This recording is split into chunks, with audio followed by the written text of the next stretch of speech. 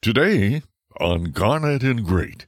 I had the greatest seat in the stadium. I'd turn around, pitch the ball to Sammy Smith or Dexter Carter and watch them run, or I can drop back and see all those guys protect for me and these receivers getting open, flying by defenders. So when you got talent like that, my job is just to be like a point guard, get the ball to those guys and let them work.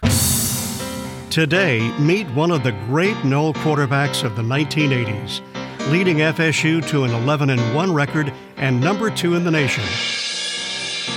And still remembered for an amazing come-from-behind finish in the '87 Fiesta Bowl win against Nebraska. And then for an encore, throwing for over 53,000 yards as he became one of the all-time leading passers in the Canadian League. But way before all that, FSU nearly missed on signing a guy named Danny McManus. So how did Danny Mac, a South Florida high school sensation, go from being lukewarm on the Seminoles one day to being 100% locked in and committed the next? Florida State wasn't even on the map for me. From my junior year into my senior year, my brother was coaching at the University of Pittsburgh. University of Florida was after me, Alabama. And those were about the only schools. Miami started a little bit, but that year they ended up getting Testaverde, Kozar, and Vanderway. But Florida State came down to watch one of our other players play. But in that game, I was able to have a pretty good game in front of Coach Amato and Coach Bowden. And then the big one that kind of made it all happen was one day we had a home visit from Coach Bowden and Coach Amato, and Burt Reynolds came along with them. So once my mom saw Burt getting out of the car and coming into the house, it was pretty much a done deal that I was going to end up being a Florida State Seminole. Did Burt stay in touch after you'd committed? When I was at Florida State, when we had Burt Reynolds Hall being named after him, he came up, brought a bunch of his friends with him.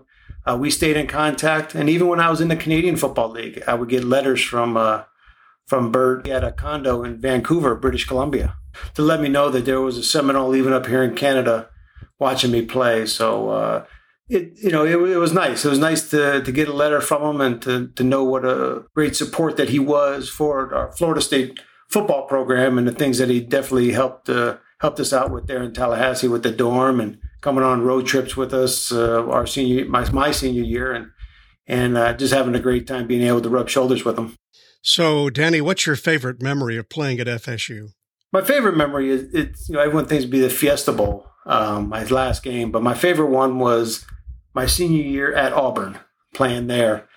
Last time I played there, it was my redshirt sophomore year, and things didn't go too well. I had the dizzy spells going. I didn't know what much was going on, and that was the final game that I played my redshirt sophomore year. But to go back there 2 years later in my senior season with a great bunch of guys and going in there try and beat Auburn at their place was going to be tough. But the guys responded. We put in 60 great minutes and walked out of that stadium with the victory. And that paved the way for us to keep rolling all the way into the Fiesta Bowl and at least have a shot for the national championship. But that didn't happen, and we ended up finishing number 2.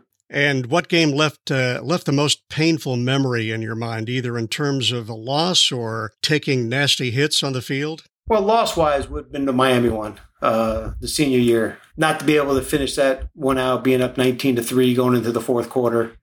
Most painful one would have been Memphis State, my redshirt sophomore year, when I got blindsided, side ahead. Don't remember the hit because I was out before I hit the ground, but it set me back a bit. I missed a good year of practicing, being around my teammates. I was mainly in doctor's offices, doing CAT scans, but the great training staff at Florida State with Doc Falls and Randy Orvitz got me back up and rolling, and they made sure everything was fine, and I was able to get back on that field as quickly as possible with their help. I think everybody involved, from the coaching staff to the players to the training staff, gave me every opportunity to get back on the football field my junior season and be able to start playing some football midway through that junior season. So, Danny, were concussions ever a factor during all those years playing quarterback? Would they classify concussions now? I would say yes, I had a few. Being dinged is being concussed nowadays. I've tried to figure out, maybe I had about a half a dozen what would be classified as concussions now. But other than that, no, I've been very lucky. I've always had great offensive linemen in front of me to keep me upright. but it's football. I mean, it's a collision sport. And then the next, 19 years, I come away with 1 or 2 concussions and have a 17-year pro career. So, do you think the referees on the field are trying to protect quarterbacks better today than they were back then? Yeah, I think so, because it is a spot where you never really have a chance to brace yourself if you're in the pocket for a hit. There's always that, everyone talks about, if I can wait just a half a second longer, this receiver will get open. Well, that half a second that you wait, there's 2 defensive linemen coming at you. And the chest hits are fine, the waist up hits are fine. It's the ones where you start to get around the knees and in the neck area where we don't have a chance as quarterbacks to protect ourselves because we're in our throwing motion. We got to let it rip. And I think it's a good thing that they're protecting the quarterbacks a little bit more. Some hits, you look at it and say, there's no way you could have got hurt by that.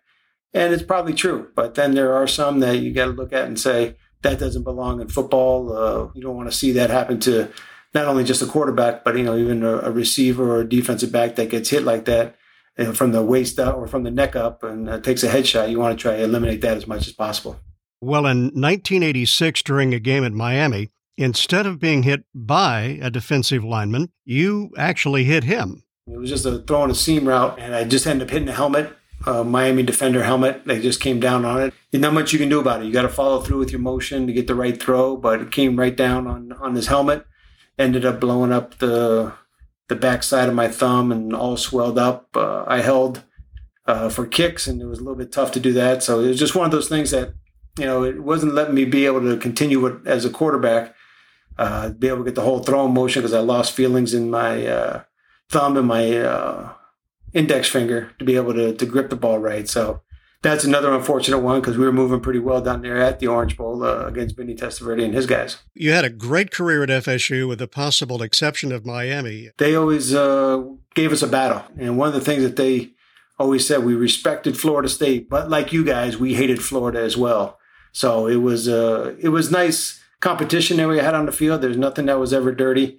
It was just out there playing full 60 minutes because we had respect.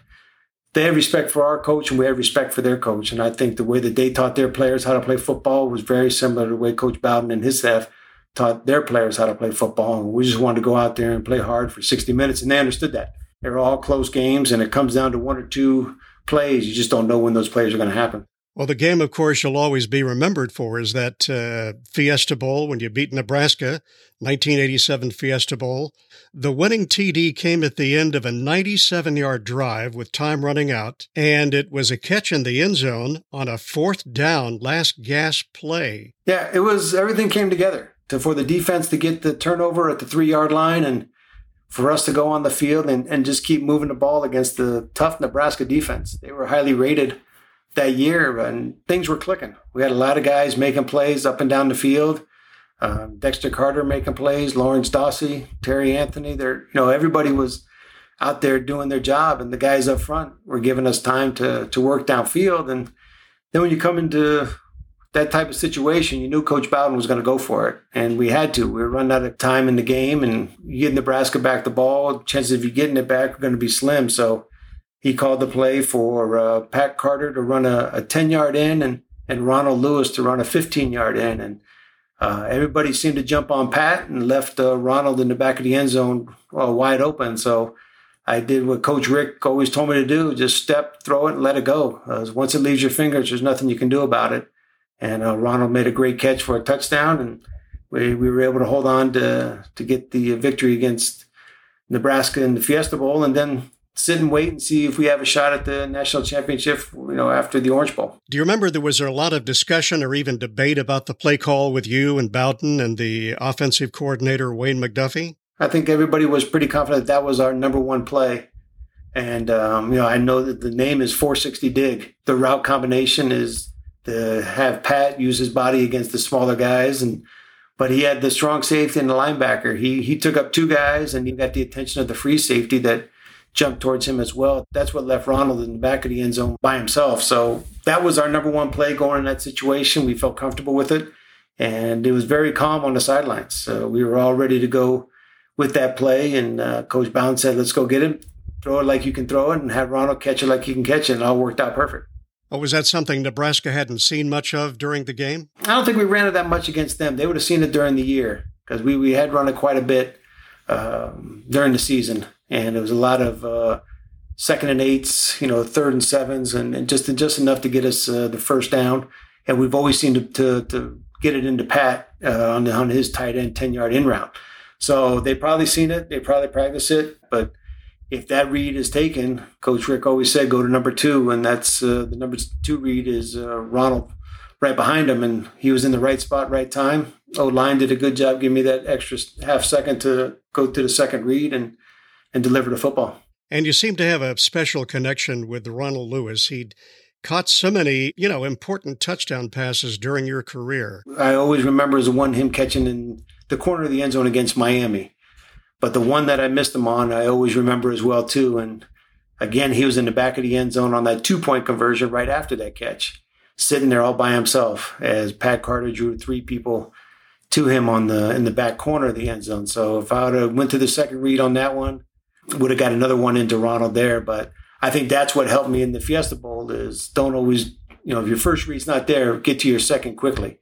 And if I'd have done that against Miami, maybe we win that one. But I made sure I did against Nebraska in the Fiesta Bowl to get that win for sure. And with the talent on that 86 team, it's no wonder you came so close to winning it all. Yeah, that's true. I mean, we had some great talent from the outside to the running backs to the linemen. I mean, I had the greatest seat in the stadium. I'd turn around, pitch the ball to Sammy Smith or Dexter Carter and watch them run, or I can drop back and see all those guys protect for me and these receivers getting open, flying by defenders. So when you got talent like that, my job is just to be like a point guard, get the ball to those guys and let them work. I was not the fleet of foot, so with the ball in my hand, it was going to be there for a while. So I wanted to make sure I got rid of it, get it to those guys, and get points for the Seminoles. You really had a way of commanding the huddle. I think that's the number one thing. Coach Bowden is a big part of that. And with him playing the position of quarterback, he always mentioned to us, passing down the hallways, the confidence of the guys looking at you is going to depend on how you look at them. Whether the confidence of the play you call, the confidence of you being able to do your job is how you determine your facial features, how your voice goes. He goes, always remember that there's 10 set of eyeballs looking back at you, and they're able to read you really quick. They know whether this is a good play or this is not a good play. And all your job as a quarterback is to have each player in that huddle play just a percentage better than what they are. If you can raise their level to play a little bit better than what they are, going to get this play a great chance to be successful. And that's all I try to do. I try to be an extension of Coach Bowden on the field, but he has to stay on the sidelines, and then you have to bring a little bit of him out onto the field. And I try to do that in the huddle. Well, speaking of greats, how about Deion Sanders? He was one of your teammates. Is he the best that you ever played with? No question. And, people didn't see the hard work that he put in. The summer before my senior year would have been his junior year. We would have the 7-on-7s down in the stadium. He would be in charge of getting the defensive guys. I'd be in charge of getting the offensive guys. There was no coaches there. We were there from 5 o'clock till 7 o'clock. It was some of the best practices that we had ever. It was just guys going after each other. There's a lot of talking going on, but there's a lot of competition going on. And I think those are the things that make a difference between guys that are good and guys that are great. He wanted to stay out there and compete. He wanted to stay longer than anybody. And those are the things that you look at on my business at the scouting purposes, is that who loves the game, who wants to give that little extra effort to be better, and not only be better for themselves, but be better for the ball club. And Deion did that. He helped us be a really good team in 1987. When you got guys like Paul McGowan, Deion Sanders, Martin Mayhew on that defensive side that are pulling guys to raise your level of play a little bit, offensively, you're going to rise to the occasion, and all of our guys responded as well. Why did you guys have such great chemistry? What we had great guys that turned into outstanding men. They all cared about each other. They all wanted the best for each other. And I think that materialized in some great friendships, and more than what was on the football field. We knew what we were there for was to get an education to play football. More importantly, we developed friendships that we get together once every 3 years. It's like we just talked the other day. It's one of those things, is that bond that you have. Just a great group of men that I've been able to be associated with myself at Florida State for 5 years. So you've probably got a favorite Coach Bowden story, right? It's my redshirt freshman year, and we're in South Carolina. They're beating us up pretty good, and he calls up the coach, Mark Richt, and says, I want to get Fred in the game. Coach Rick goes, Fred who? Fred, I want to get him in the game. And then, so I think he's saying Fred Jones.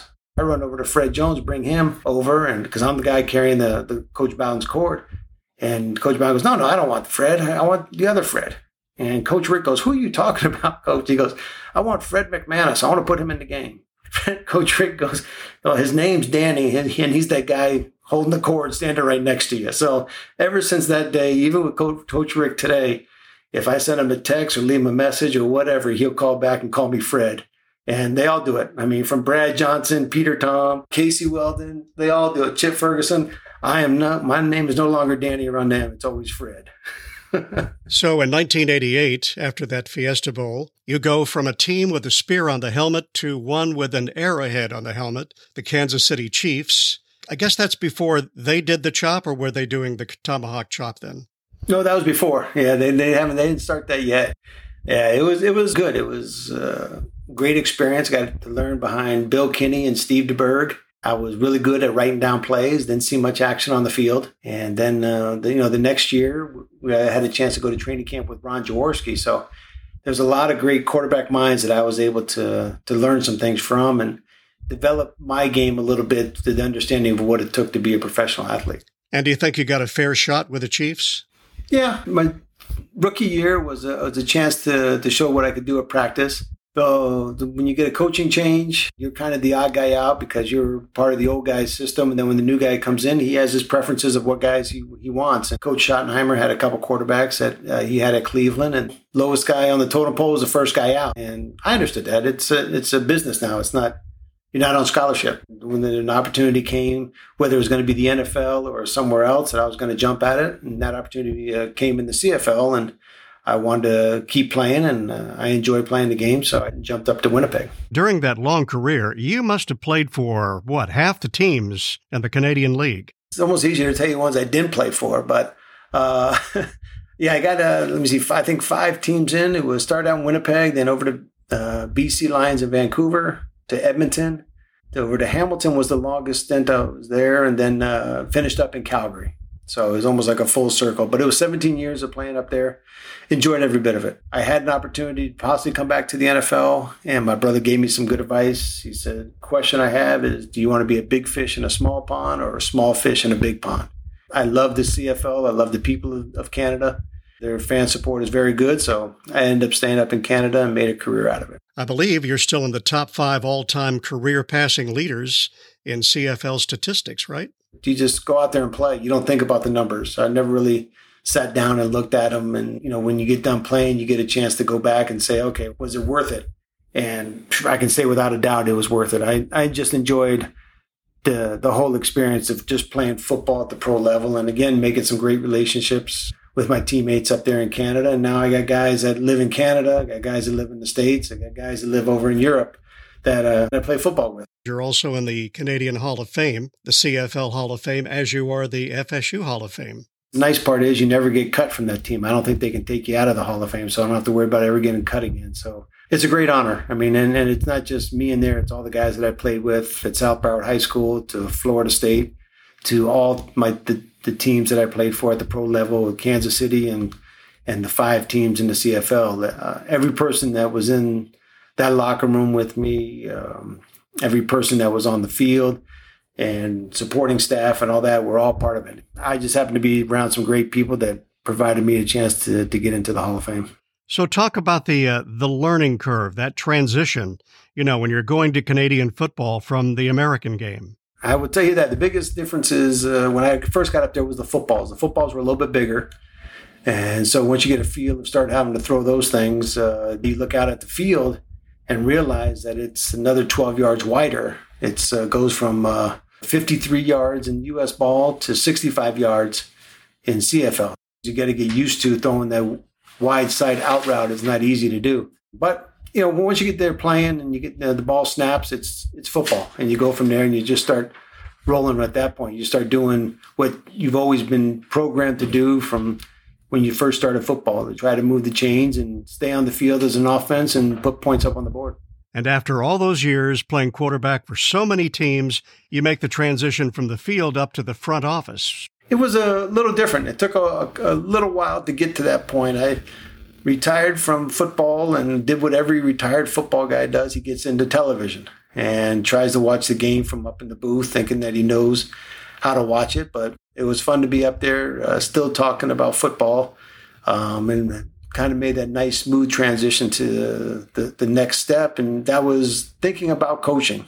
So I volunteered to coach with the Hamilton Tiger Cats the following year, and then ended up having a coaching change, and they asked me to stay on to be the quarterback coach. So I did that.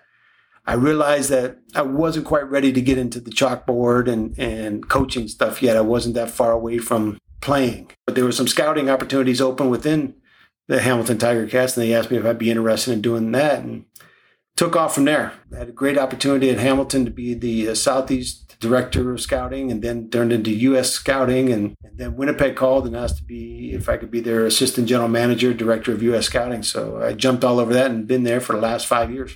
But is it mainly identifying prospects that may not make it in the NFL? Yeah, we talk to free agents that are just coming out of college, free agents that might have been into NFL camps and got cut early.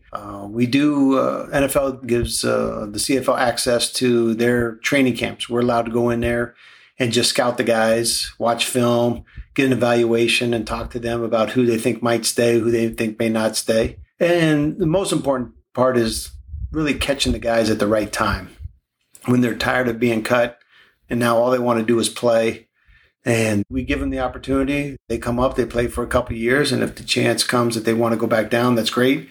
But usually in those 2 years, they see what the CFL is. They fall in love with it, as I did. Some guys have gone back to the NFL. That's the biggest thing that we try to do, is really we want them to move on to the NFL. There's no doubt in that. It helps us in our scouting. That helps out, and we do it as well. We talk with the arena guys, because the guys need to be playing football. That's the only way you're going to get better, is by playing the game. So in your scouting job, have you seen the quality of players coming from FSU change that much over the years? We don't see too many Florida State guys. We do have one on our roster this year that'll be coming to training camp, and that's Travis Rudolph. So we're looking forward to him coming up to Winnipeg and see how he fits into our offensive lineup at receiver position.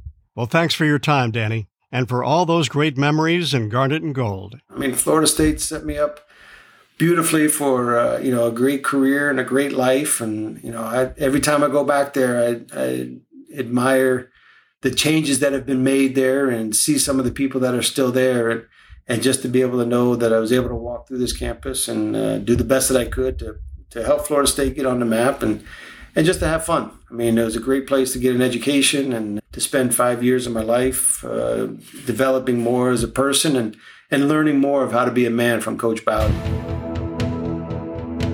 Garnet and Great is produced by Rich Holton, FSU Class of 71. Thanks for listening. Until next time, go Noles.